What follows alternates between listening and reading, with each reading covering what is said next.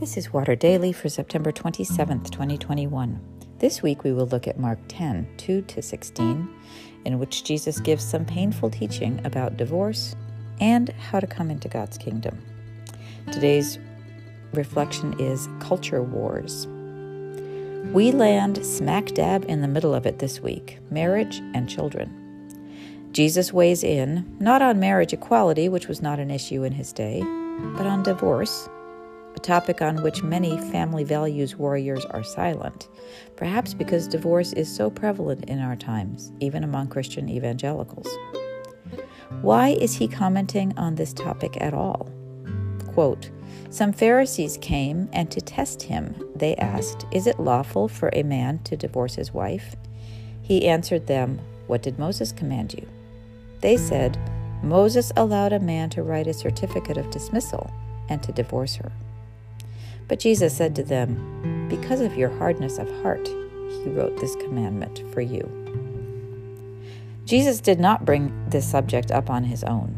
His focus was always on how we might better understand God's love and activity in our world, and how we are to treat the poor, the infirm, the elderly, the young, the alien, and those with whom we have conflict. Jesus seems little interested in laying down the law on marriage or any of the topics that claim so much time and energy in American Christianity. But here come the Pharisees, trying to bait him again, this time on whether or not divorce is permissible. Jesus is, as always, cagey in his response. Rather than answer the question, he points them back to the law of Moses. What did Moses command you? They answer that the law allows a man to divorce his wife. And Jesus replies that this out is provided to allow for hardness of heart, not because it is godly. More tomorrow on what else he says.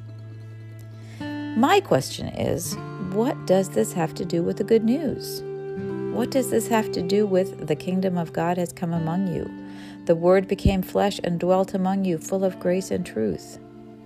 It was then and is now a distraction from the fullness of Jesus' message. Yes, how we live and the honor with which we do and do not regard the people in our lives is definitely connected to that good news of wholeness restored. Yet human behavior is not where we are to focus. When we do, we stop looking at Jesus and proclaiming him as Lord. I try hard not to get too drawn into culture war debates. They so massively distort what the Christian enterprise is and is meant to be.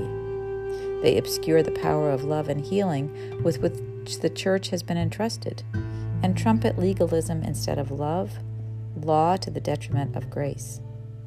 All of Revelation is important, but when the debate about these matters drowns out the great commandment to love God with heart, soul, and mind, and your neighbor as yourself, we have a problem.